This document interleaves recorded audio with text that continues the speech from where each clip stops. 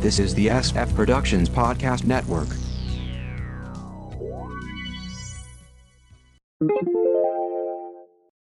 How I Got My Wife to Read Comics, episode 627.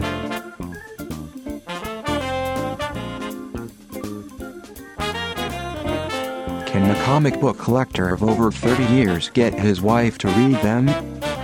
Will she let him keep them? Learn more in this podcast. Let's go to the comic book lounge with Mindy and Mark. 3 new tales of Golden Age greats. Clark argues with himself. Rehab for super villains.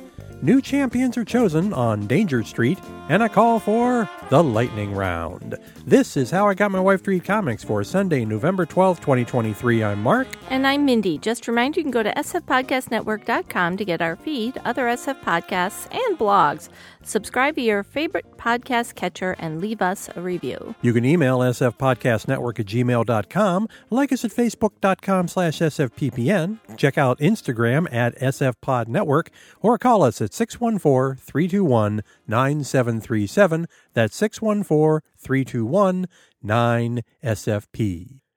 So we had an unplanned hiatus of the show due to COVID. We're doing much better now, resulting in 6 weeks of comics to cover. So let's get started with Alan Scott Green Lantern #1 by Sheridan, Tormey, and Herms, Jay Garrick The Flash #1 by Adams, Ortoltegui, and Guerrero, and Wesley Dodds The Sandman by Venditti, Rossmo, and Placencia. 3 miniseries spinning out of the new JSA series, apparently unrelated in terms of story, but we'll see. Green Lantern begins in 1941. Alan has been called to meet with J. Edgar Hoover. Hoover wants to see the newly formed JSA together rather than Alan working alone. Hoover is insistent to the point that he shows Alan his file and the secret within. As we already know, Alan is gay and had a longtime partner. They met while in the Army in the 30s, working on a mysterious project involving the Crimson Flame. It's hoped that it can be controlled and used as a weapon. Back to 1941, and Alan conferring with Doiby Dickles. In the Golden Age, heroes had comic relief sidekicks. Doiby tells them to work with the JSA and just keep the secret. A radio bulletin sends Alan into action.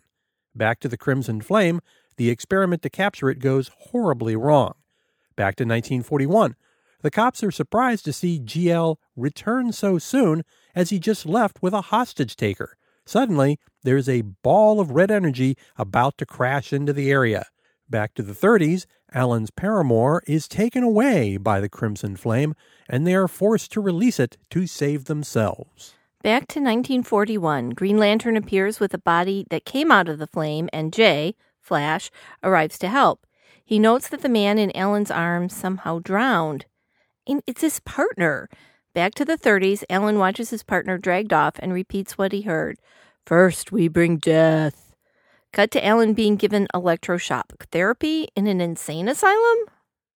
Flash begins in 1963, where Jay is racing to save his wife Joan alongside his daughter Judy, a.k.a. Boom.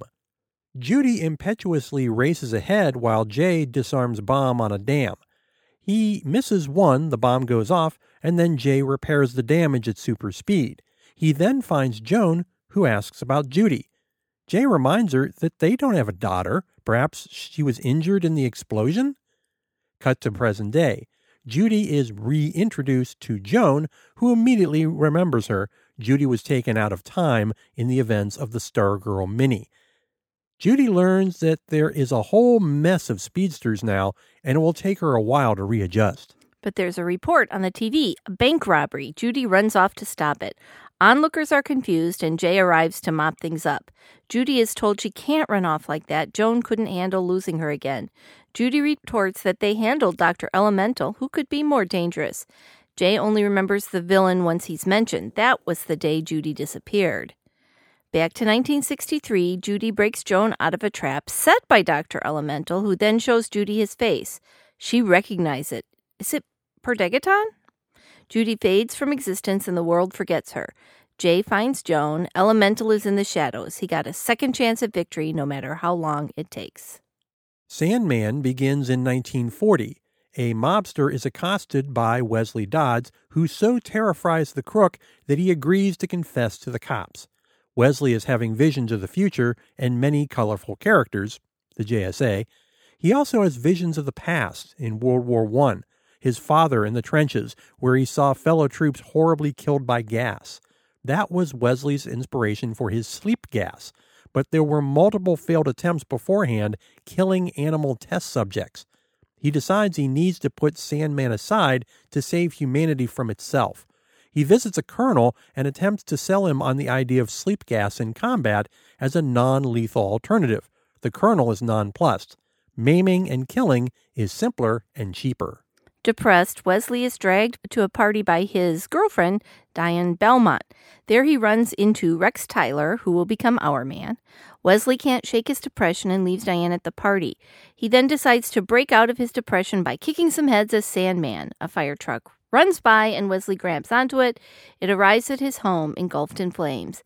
Anyone who read the 1990s Sandman Mystery Theater will enjoy this title. Superman Lost, number 7 of 10 by Priest, Pagulayan, Weeks, Paz, Cox, and Breitweiser. We begin on day 71 after Clark's return. He's decided he can't cope with what happened and goes to see a shrink. Kara recommended him. Clark realizes how patronizing he's been to his cousin and that he's losing Lois. Back to year 19 with Clark in the Singularity, alongside an older version of himself. The elder version tells him he will never find Earth again. Then we go to day 9,125, and an aged Clark in the suit, but in a wheelchair. He's panhandling and squatting in a tenement. Jimmy finds him there. What happened?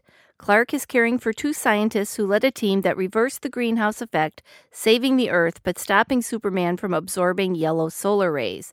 They tried to fix him at the DNA level, but it resulted in damaging their own. Clark talks about an alien attack 25 years prior after his powers began to fade. Despite this, he led the heroes, and his hubris got many of them killed. The aliens were finally rebuffed via technology. Jimmy takes Clark to an abandoned alien ship. The government is willing to send Clark up out of the atmosphere where he may regain his powers, but can never return. The younger Clark interrupts the story, which is all it is. Elder Clark is just trying to delay him so he misses his opportunity because it is only a 1 in a million chance. Young Clark takes the shot and is left unconscious in deep space. He's found by Adam Strange. Epilogue. Lois is desperate enough in her desire to save Clark that she meets with Luthor. She's hoping Lex will attack Clark and that will snap him out of it. Instead, Lex secretly gives Lois cancer and says, "Get a second opinion." Then tell him. That ought to wake him up. You're welcome. And we're back to the start of the issue. She decides not to tell Clark. Fire and Ice. Welcome to Smallville number 2 and 3 by Sterer, Bustos, and Bonvillian. Fire has hired Ambush Bug to let her beat him up on camera in an attempt to raise her social profile. No one knows who he is, so it has little effect. Rocky arrives at the salon to take Ice on a girls' day. Fire decides to post photos of minor villains in the salon with plans to dispatch them. Included in the set, Beefeater, a Justice League Europe-era hero, Honey, who can control serotonin and dopamine, Lot's wife, with the ability to turn objects to salt, who also hosts a cooking show, Miss Congeniality, a far-right pageant queen, King of Cats, who thinks he can control cats, Maxie Zeus, a delusional bat villain, Gentleman Ghost, a Golden Age phantom, Link, sister of Gorilla Grodd, and Smarty Pants, a man with 2 extra brains. Fire goes to a bar while Ice and Rocky go to a used bookstore to buy books for kids in the hospital. The bartender hits on Fire, and she might be receptive, but later. Ice returns to the salon to find those same villains working there. Fire has decided to start a rehab program to give them a second chance and run an internet reality show while doing it. We get confessionals from the various villains, and Ambush Bug. This quickly turns into chaos just in time for Jimmy Olsen to arrive because why not? Jimmy's there to report on Fire's rehab program. Turns out Lot's wife had her agent call the press. Fire and Ice desperately try to control the chaos. Tam takes Jimmy outside, and they talk about turtles. Jimmy was once Turtle Boy. Some of the villains are told to do their jobs, while others are told to hide upstairs. The bartender arrives to get a haircut, and the ladies drool over him. Rocky tells them about a strange cannibalistic cow in town, and Ice wonders if it's related to an old tale from her homeland, a creature that creates an all-consuming hunger. Everything is falling apart, and it looks like Jimmy's story will shut down the whole thing. Before Honey bewitches him into writing a glowing review. Ice consoles Fire, holed up in the confessional. Jimmy goes to take a group photo, sneezes due to all the cats, and turns into a giant turtle. They run to the second floor, which Jimmy just crashed into, only to find Lot's wife eating Beefeater. I'm sorry, I was just so hungry. This title is throwing everything at the wall to see what sticks. Danger Street, Book 10 from DC Black Label by King, Fornés, and Stewart. After the last issue focusing on the final battle, or the fatal battle, between Manhunter and Assassin, we're back to the main format, jumping around between stories. Jack Ryder decides to smoke on the roof of the office tower with an uncomfortable elevator trip in the middle, only to find the aforementioned combatants both dead there. Lady Cop tries to advise the FBI about what she's learned of the Commodore, giving us a little reminder of what's been going on. Their response? Call Superman. This leaves her alone with Dr. Fate's helmet in front of her. Non-Fat brings Warlord up to speed and asks Morgan for his help. Someone should call the Justice League. Aren't you the Justice League? No, but he's willing to help. Step 1 is talking to Starman. Ryder shows the Commodore the dead bodies on the roof. The Commodore responds by grabbing the diamond sword and tells Jack that he knows that Jack's the Creeper. He asks Jack for his loyalty at sword point. The Creeper is now the Commodore's knight. Highfather uses his power to try to stop the sky from falling, but fails as Darkseid looks on.